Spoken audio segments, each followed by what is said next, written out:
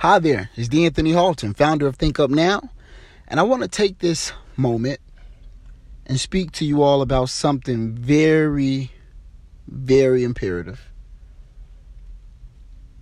Disconnecting from toxic people.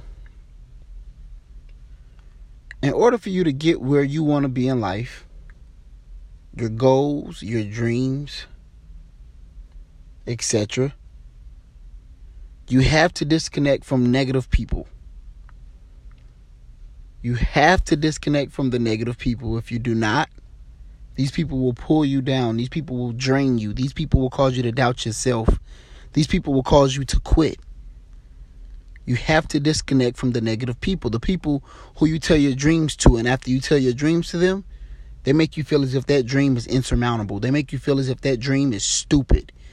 They make you feel bad about the dream. They make you feel as if the dream has already been done. It's already been accomplished. What's the point of you going after it? Those are the people that you have to stay away from, because if you don't, you'll never get where you're trying to go.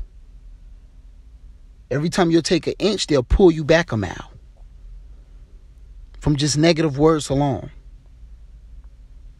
You have to be very careful when it comes to that. You have to be very careful who you tell your dreams to, who you tell your plans to, your goals to.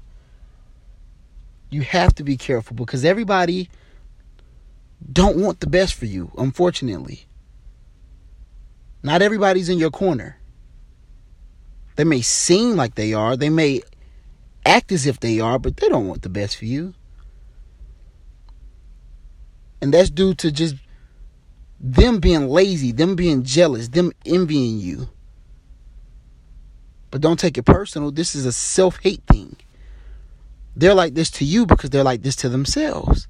They don't believe anything that they do. They don't believe anything that they say. Therefore, they don't believe anything you do. They don't believe in anything that you say. They don't believe that you can actually make it.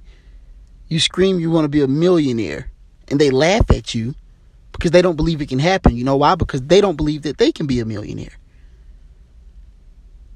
It's very imperative that you watch who you have around you.